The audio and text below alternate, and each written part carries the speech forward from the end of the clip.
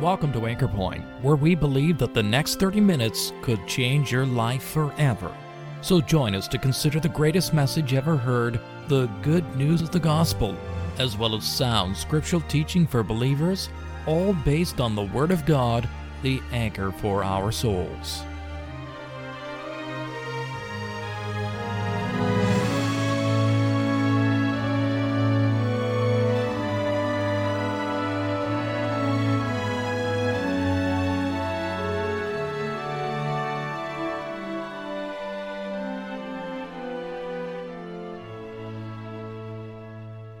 You know, the Bible contains so many wonderful verses, and here's one of them.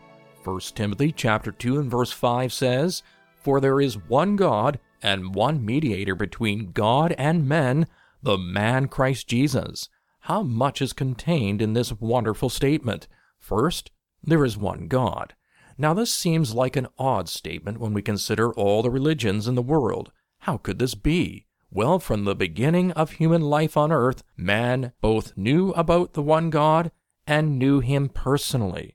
Thousands of other gods and religious ideas actually came along afterward. In fact, they're all man-made. The only true God has been forgotten. He is our Creator, our Judge, and our Savior, and this remains true no matter what system of thought man has come up with. Secondly, this verse tells us about the one mediator, and that person is the Lord Jesus Christ. Do you know him?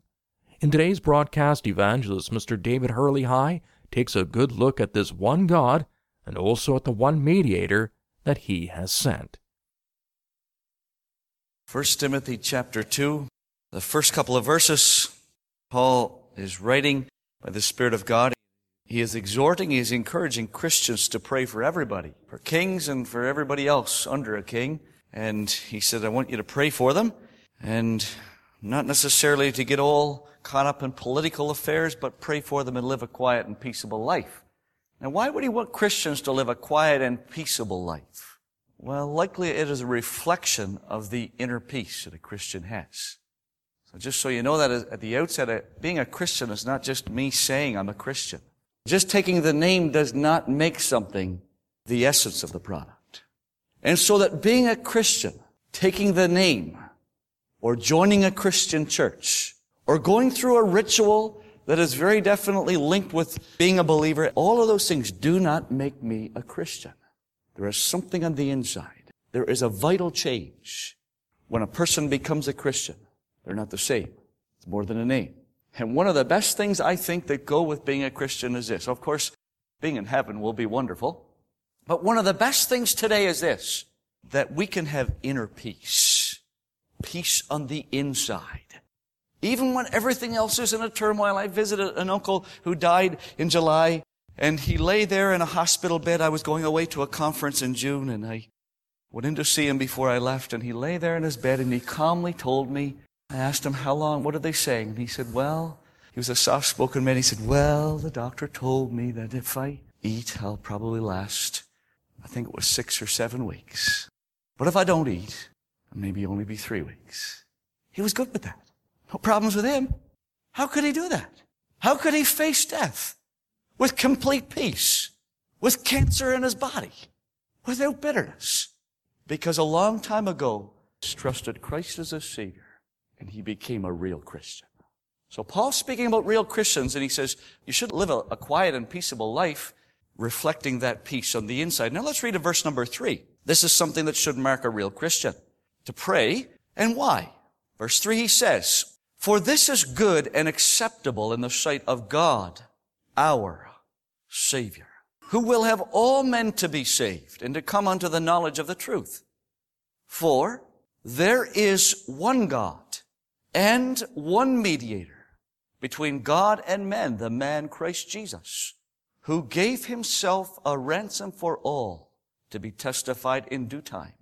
Whereunto I am ordained a preacher and an apostle. I speak the truth in Christ and lie not, a teacher of the Gentiles in faith and verity. So we have read a number of verses, but just focus now on verse number 5, because I would really like you to take this verse home with you. There is one God and one mediator between God and men, the man Christ Jesus, who gave himself a ransom for all to be testified at the right time, in due time. It's a truth that is being assaulted in our world. But the Bible has much to say about one God. It is not because it is not written in the Bible that has come into question. We come into the very first verse of our Bible and we understand something that is vital about this one God. It says, in the beginning, God created the heavens and the earth. And that fact in our world has been so assaulted by all kinds of professions, by education, all kinds of things. And fields have been assaulting that simple truth that there is one God. Now, why is that? Why is it that men like Richard Dawkins have so much venom and hatred against God? The man just bristles at the very mention of God. The man would look down upon people like us and they'd say, well, you're uneducated. And he would mock us. Well, that's okay. Because I know who's going to come out in the end. Feel bad for him. And then when there's a man like someone else that he is talking with, he cannot be mocked or belittled because he does have education and he does have extra brains, well, he resorts to insults and all kinds of things. Why is that? What brings that out of people in our world? So-called atheists. Do you know why? Because mankind, more or less, if they choose not to believe in God, it becomes not so much a decision that is linked with science, but it's more of a moral decision. It is by and large a moral decision. There is something within us that the Bible says God has placed the hidden world or eternity in our very hearts, in our very consciences, so that we know inside there is a fear of meeting God. So that when there is an option that is presented, though Darwin himself never presented it as fact, he says, if evidence is not forwarded to prove my theory, it should be discarded. Yet it's alive and well today, and though the evidence is still not there. Supposed evidence, but not good evidence. The things that they say support that, they would never use in other fields.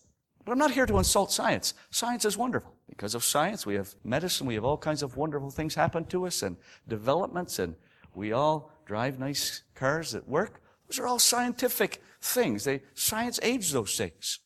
But by and large, people come to this fact of God, and it boils down to, do I want to accept the truth of God or not?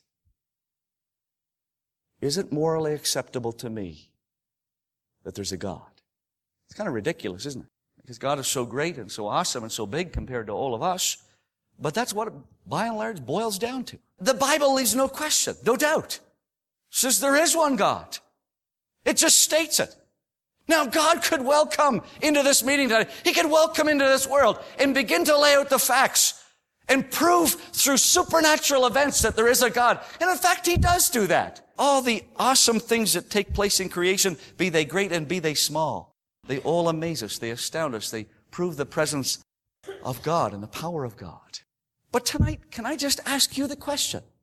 What others do has no bearing on what is in this meeting tonight and with you. Do you believe there's a God?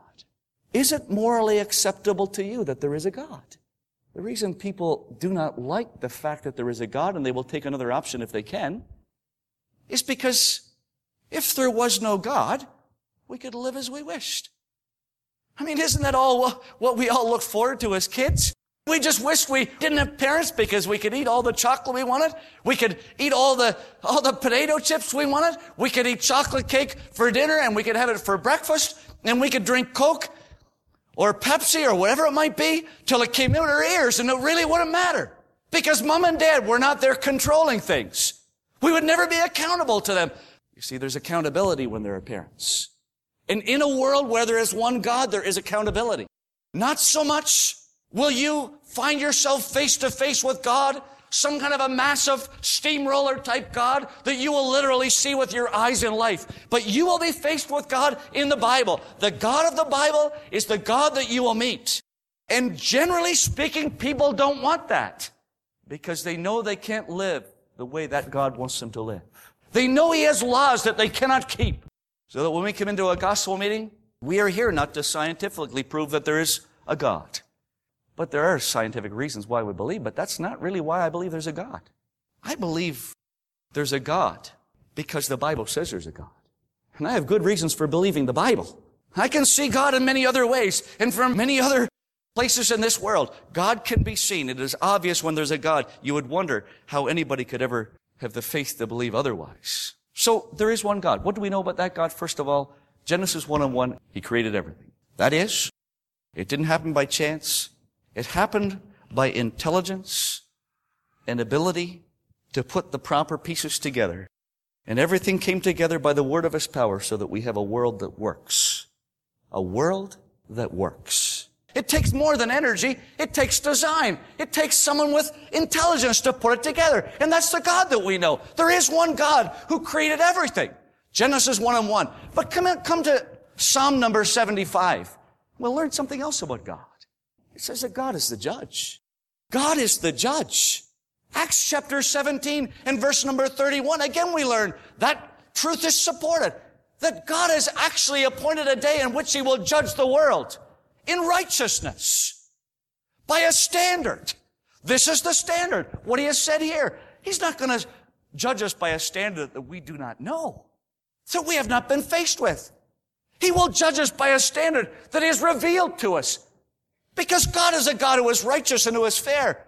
And God is the judge. God is the creator. God is the judge. But we learn something from this very chapter about God.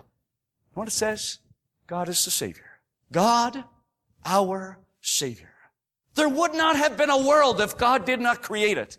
There would be no judgment throne if God did not say that human beings are accountable for their actions, for their sins. God has placed that in the future as something that's coming up. But do you know that there would be no salvation if God had not devised a plan?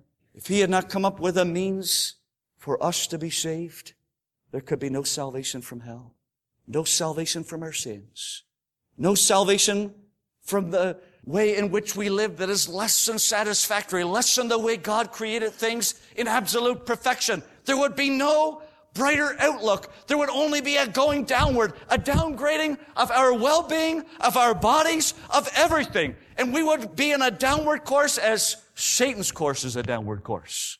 From the heavens above to the air, to the world, to the bottomless pit, and then brought up from there to be released for a time, and then eventually into the lake of fire forever. That's Satan's pathway. But this verse says that God is the Savior. God, our Savior. He is the one who's stepped into this scene to change the course, to alter the course of human history, to alter the course of your life. And have you had that life-altering moment when you have been saved by the salvation that God the Savior has designed? Are you coming your way? Coming by the way that someone you respect or know, or some set of minds have got together and devised the means that you are coming by, supposedly. It doesn't work. Just simply doesn't work. The Bible is clear that there is one door of salvation. The Lord Jesus said, I am the one door. And here in this chapter, we find that God is the Savior. Now listen, you may well ask, why is there so many different religions then? Why is there something like, is it 6,000 religions in our world? How could that be? If there's one God, wouldn't He make it a little bit simpler? He did. He did. All those thousands of religion have come from people thinking there's more than one way. There wasn't originally so many thousand, but somewhere along the line somebody designed one and they thought that was pretty good. And then after a while they figure, well, that's not working too well, so we'll design another one. And someone else says, well, I like to think differently, so they designed another one. And by you've got thought waves and thought value systems and belief systems all everywhere in our world. Where'd they come from? They came from the human mind. But do you know what this chapter tells us? There's one God. And He doesn't mean for us to sort through all of those religions. There's only one design for salvation. And that one God has just one desire for all of humanity. One strong, rich, burning desire for you as well as me. One that links all of us. God desires that we would be saved. That's what it is. Are you saved? Have you come to grips with the one desire that God has? You know, it's not God's absolute will. When God wills, I might say, well, I would love to have a cup of Tim Hortons coffee. I would love to have one. Strong desire. I get that in the morning. But that does not make it just suddenly come to my hand. But God has a will that is absolute. When He wants something to happen, He just has to command or think and it comes. It happens. But that's not what He says here. This is a strong desire, and He has provided the means. But it rests on whether you want it, whether you agree with that desire of God. His strong desire is that you would be saved. He's proved that. He has proved His tremendous, mighty ocean of love that He has for humanity by sending the Lord Jesus Christ into the world to become the substitute for you and I so that we could be saved.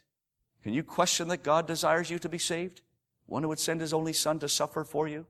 That one God has one desire, that you would be saved. Now, be saved is, of course, in the passive, it means that someone outside of yourself has to help you to do it. Like if you were out in one of the Great Lakes and the little dory that you were in or the canoe overturned or the kayak or whatever it would be sunk, and there you are and you didn't have your life jacket on and you're too far away and you can't swim very good, and someone comes along and they say, "Will you like some help?" You say, "Well, no, I think I'll make it," or just kind of throw me a rope and tow me on in. You see, that's how people look at religion. It's just kind of something, they need a little assist, they need a little help. But God says it's not a matter of help. He says that you're in enough trouble. You need an outside force to do all of the work, to provide the means of salvation. You need to be saved. There is no hope otherwise. It's not a self-help program. It's God doing the saving through what the Lord Jesus did. But is there anything that helps us to know? Is there something that teaches us? How can we know this is right? Because He says to be saved and to come under the knowledge of the truth. That's what helps us. Where would we find the truth? With so many people saying so much about this is right and that's right, where would we find the truth? I'm trying to make you think. Well, I'm confident that this is the truth. This amazing book. You could have a week's meetings on the book alone and you wouldn't get to the bottom of really what it's about. And this is the knowledge of the truth. But when He says come to the knowledge of the truth, He's not just saying an intellectual knowledge. It's something you must experience. It's full knowledge. You see, there are things that we know, and then there's things that we know by experience. I worked at a place where we rebuilt turboprop airplane engines. Worked there for a dozen years or so, and I was up here in Toronto on business. And, you know, for all the knowledge I had of that engine that we rebuilt, PW100 Pratt & Whitney engines, I could tell you how it went together, the principle of how it worked. I could have probably taken a large part of it apart and put it back together single-handedly. I knew quite a bit about it. But the day came coming back from Toronto when my flight got bumped and the CRJ jet was not an option anymore. And now I was hopping along from airport to airport trying to get home for the weekend. And finally I'm in Halifax late at night. There's just one flight left and they says you won't make it. Well, I said I'm going to stay here anyway and just see. And sure enough, somebody didn't make it for their flight. And they said, "Get your bags quick. You're on. And I breathlessly ran on, and right at the back of that Dash 8, there's just one seat looking straight up that little narrow aisle. And I sat down and I collected myself, breathing heavy.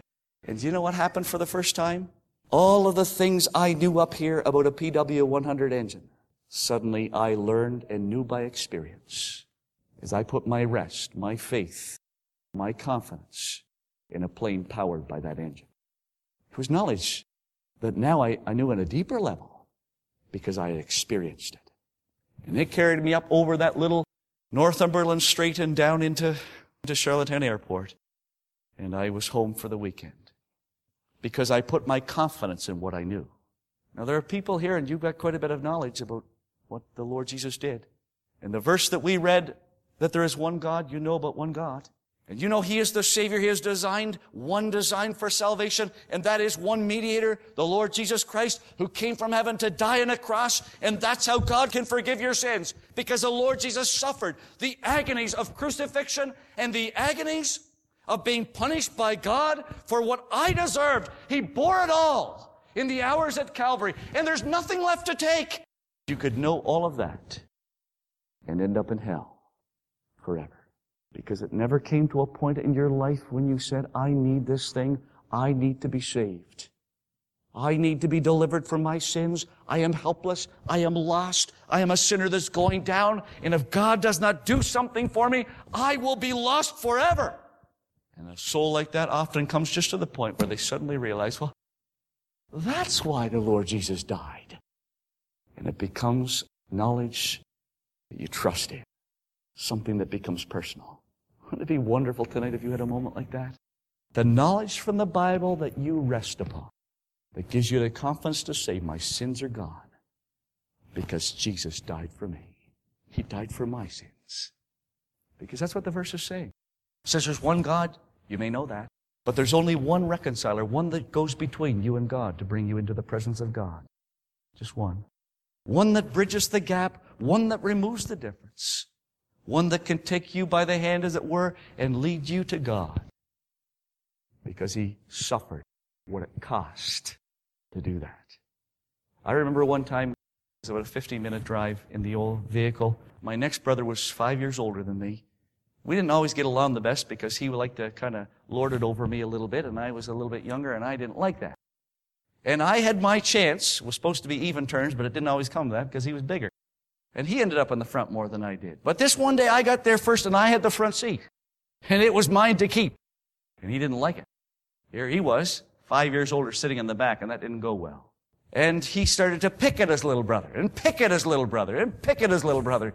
And you know, after a while, I couldn't take it anymore. And I stood up in that old seat, and I came around with my fist to get my brother, and I hit the mirror that was on the windshield. And I knocked it right off onto the seat. And that was serious business in my family to do something like that. And I didn't enjoy that front seat, I'll tell you that. Don't remember anything about the rest of the trip. All I remembered was this. When I get home, I have to meet Dad. And I'm in trouble. You know what happened when I get home? Somewhere along the line, that never came up. You know why? I think it was because I had a reconciler. Just one that went between. A mother who loved me and knew that I had a brother that was picking on me, and I think she went and she reconciled. And without me doing anything, the crime was gone. And I never experienced the punishment. That's what this verse is saying. One mediator between God and man.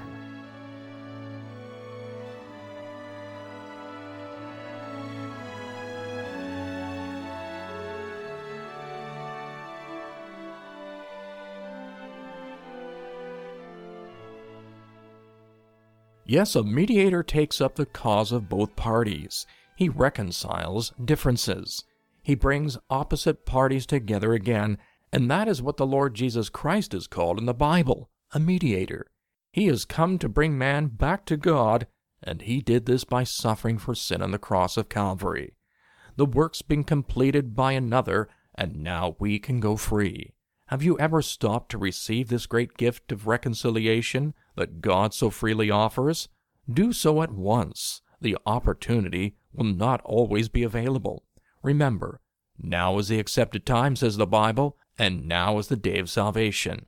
Trust Christ today. If this or any of our Bible messages here at Anchor Point has made you aware of God's interest in you, or if you'd like some literature or a visit that would help you to understand these important truths, why don't you drop us a line at email@anchorpointradio.com. We'd love to hear from you. We're glad that you were able to join us at Anchor Point today. Anchor Point is sponsored by Christians who are meeting in various gospel halls.